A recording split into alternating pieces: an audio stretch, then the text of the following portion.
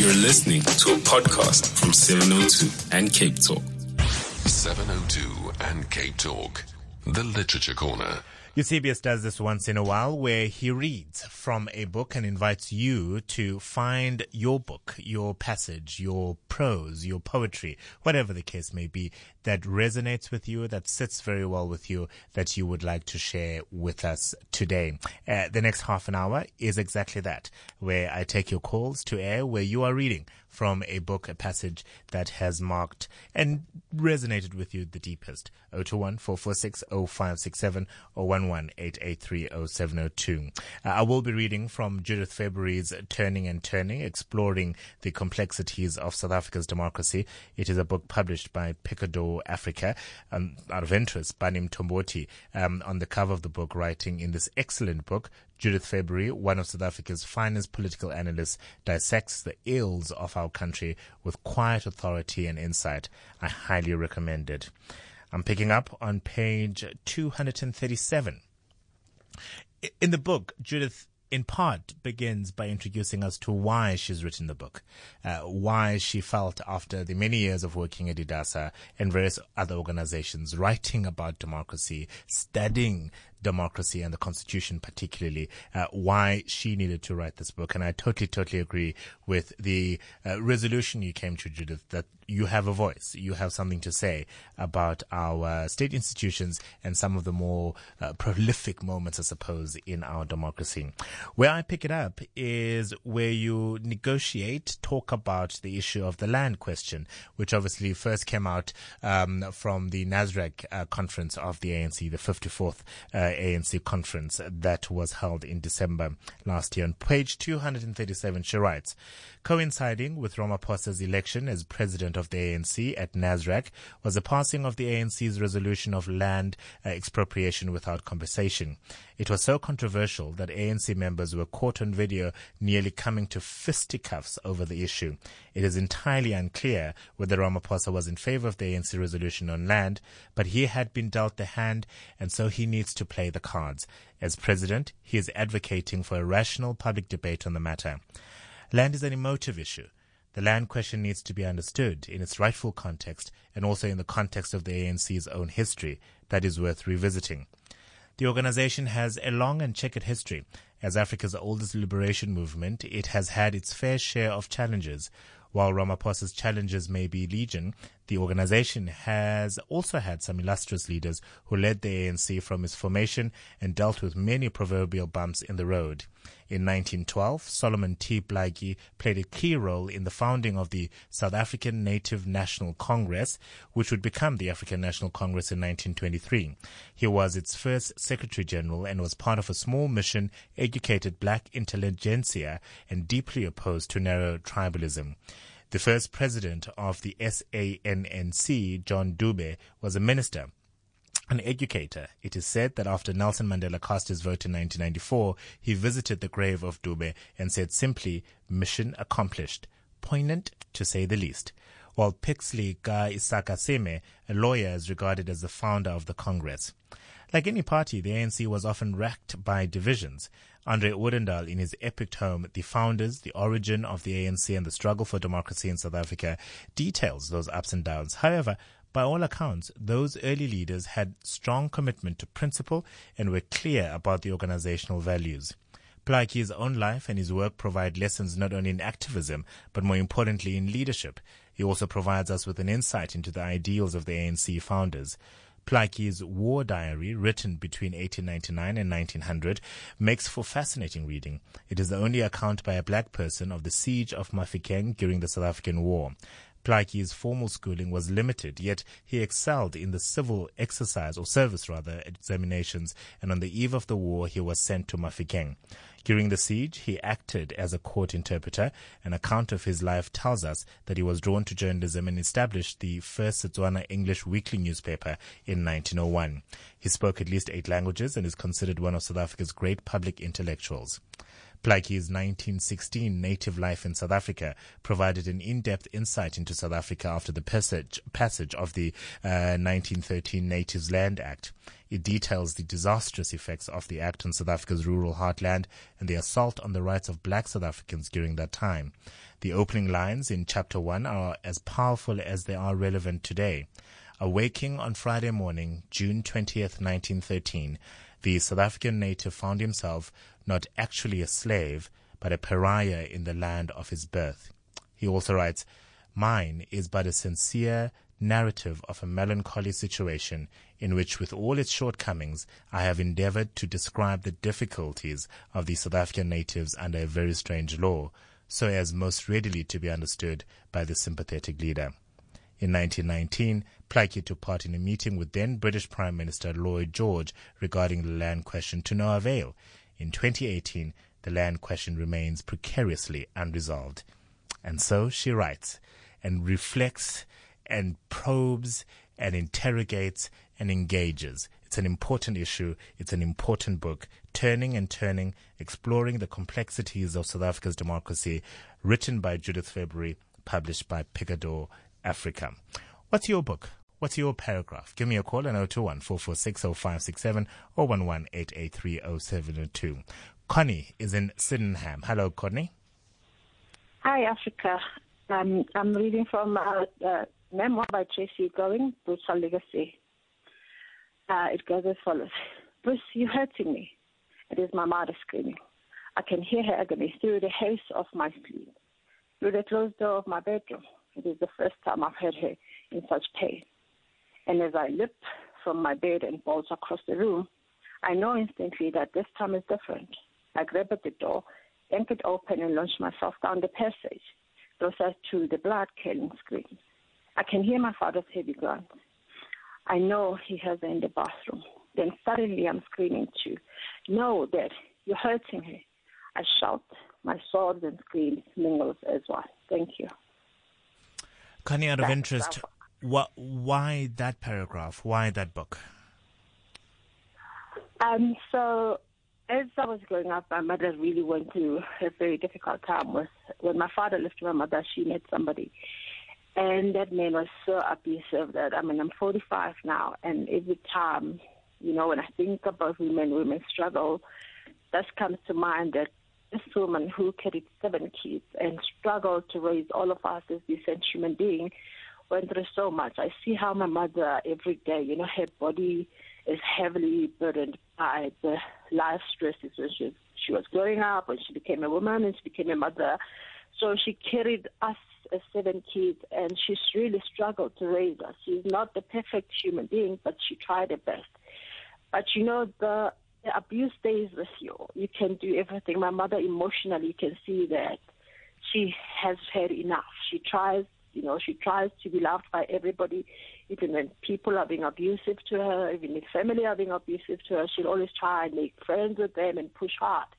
And I think that has made me resent the effect of the abuse in such a way that when somebody writes about things like that, I always want to find out and see how it relates to where I come from, and maybe try not to repeat the same mistake. I can't say it's a mistake, but my mother had no choice at that time, and she saw, as an adult, we say to her, she's 75, we still say to her, you don't have to be with these people, they're your family, but they don't really love you. But she's longing for love, she's longing for affection from, people, just so she can deal with her intense emotions and the life she went through. And she's got all of us, but she also wishes she could have a family as well, loving her as siblings. But it's tough, how people grow up, they grow up differently. So that's the part, and I think that's the part that stood out for me when I read it, because I think I was about 12 when this man almost killed my mother. He almost killed my mother, and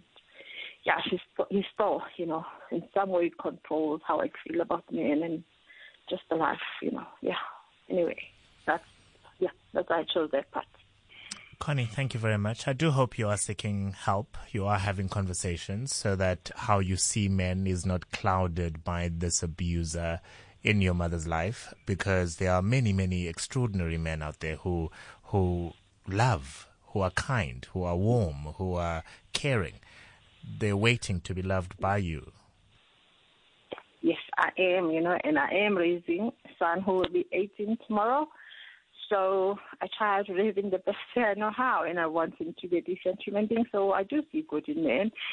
It's just those, whenever you read about abuse, then it comes back, or when you see things happening on the news, then it comes back. But otherwise, It's not like every man is the same. Yeah. Connie, thank you very much. And a happy birthday to your little son tomorrow. 18 is a milestone, is it not? Connie was reading from Brutal Legacy by Tracy Going, a heart-rending book, no doubt. Jill, in Kensington, which book are you reading from today? Good morning. Are you talking to me, Jill? I am indeed, Jill. Good morning. Good morning, sir. You sound well, and I am too. I'm reading from The Storyteller of Marrakesh by Joy Deep. I'm going to mangle the name. Roy Bhattacharya.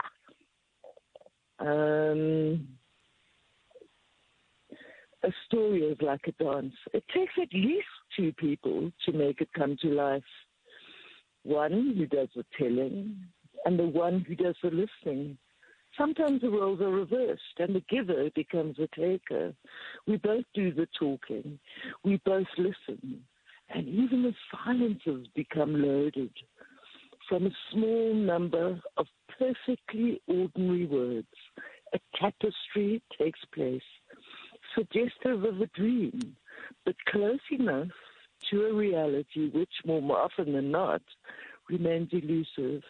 It's a feat of mutual trust, of mutual imagining.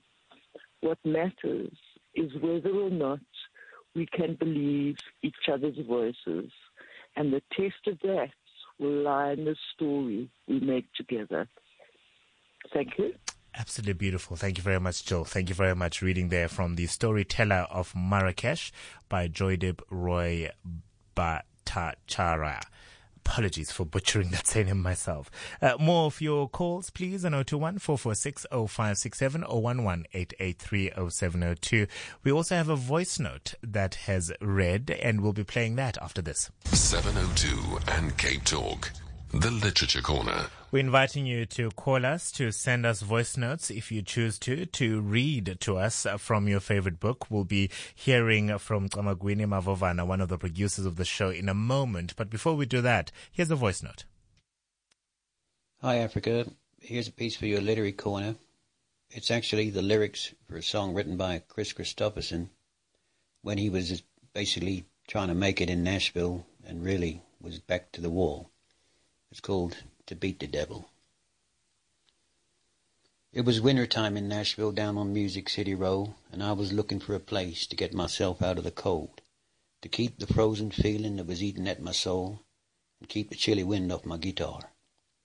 My thirsty wanted whiskey, my hungry needed beans, but it'd been a month of payday since I'd heard that eagle scream. So with a stomach full of empty and a pocket full of dreams, I left my pride and stepped inside a bar. Actually, I guess you'd call it a tavern. Cigarette smoke to the ceiling and sawdust on the floor. Friendly shadows. I saw that there was just one old man sitting at the bar, and in the mirror I could see him checking me and my guitar. And he turned and said, "Come up here, boy, and show us what you are." I said, "I'm dry," and he bought me a beer. He nodded at my guitar and said, "It's a tough life, ain't it?" I just looked at him. He said, "You ain't making any money, are you?" I said, "You been reading my mail?" He just smiled and said, "Let me see that guitar. I got something you ought to hear." And then he laid it on me. If you waste your time a-talking to the people who don't listen to the things that you are saying, who do you think's going to hear? And if you should die explaining how the things that they complain about are things that could be changing, who do you think's going to care? There were other lonely singers in a world turned deaf and blind, who were crucified with what they tried to show, and their voices have been scattered by the swirling winds of time, because the truth remains that no one wants to know.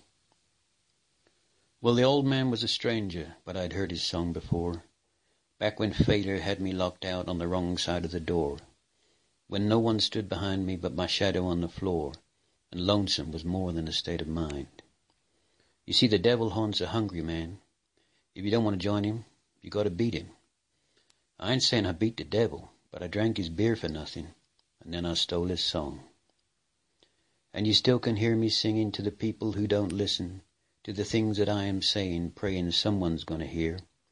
And I guess I'll die explaining how the things that they complain about are things they could be changing, hoping someone's gonna care. I was born a lonely singer, and I'm bound to die the same, but I've got to feed the hunger in my soul. And if I never have a nickel, I won't ever die ashamed, 'cause I don't believe that no one wants to know. Chris Christopherson. Thank you, Alistair. Thank you very much, Alistair. And we'll just play a few bars of that song that you've just read from. It was wintertime in Nashville, down on Music City Road. And I was looking for a place to get myself out of the cold, to warm the frozen feeling that was eating at my soul, keep the chilly wind off my guitar. My thirsty wanted whiskey, my hungry needed beans. But it'd been a month of payday since I'd heard that eagle scream. So with a stomach full of empty and a pocket full of dreams, I left my pride and stepped inside a bar. Thank you very much to Chris Christopherson as well as Alistair for reading those lyrics so beautifully there. Kamagwini joining us in our Joburg studios. Kamagwini, which book have you chosen from? I've chosen Nervous Conditions by Utsitsi Dangarembe. Go ahead. So I've got two experts, but I'll start with this one. This business of womanhood is a heavy burden, she said. How could it not be? Aren't we the ones who bear the children? When it is like that, when there are sacrifices to be made, you are the one who has to make them. And these things are not easy. You have to start learning them from an early age. The earlier the better, so that it is easier later on. Easy, as if it is ever easy. And these days it is worse, with the poverty of blackness on one side and the weight of womanhood on the other. What will help you, my child, is to learn to carry your burdens with strength. These words are spoken by Umashingai, Tambu's mother, in the chapter. It's page 16 in the book, and they really underscore the harsh reality faced by many Africans, particularly African women. Mashingai is arguing that being black and female is a double burden, and that the two obstacles are too considerable to surmount. You know, what sets her apart from Tambu, however, is that she qualifies the statement. And I think just with what's going on in the country, you know, with Women's Day, what women in the country are also facing, I thought it, you know, pertinent to highlight and read this book and take it and read it again, because I had read it in university, but I thought, let me go back to it and read it again. It, you know, ranges, or it highlights a lot of feminist theories, and, you know, uses a lot of concepts to understand, you know, feminism in the African context. But yeah, that is my contribution. So beautiful. And so apt much. And so appropriate. Thank you very much, Kamagwini. Thank you so much. That's Nervous Condition by Tsitsi Dangaremba. We'll take a few more of your calls. 021-446-0567 or 118830702.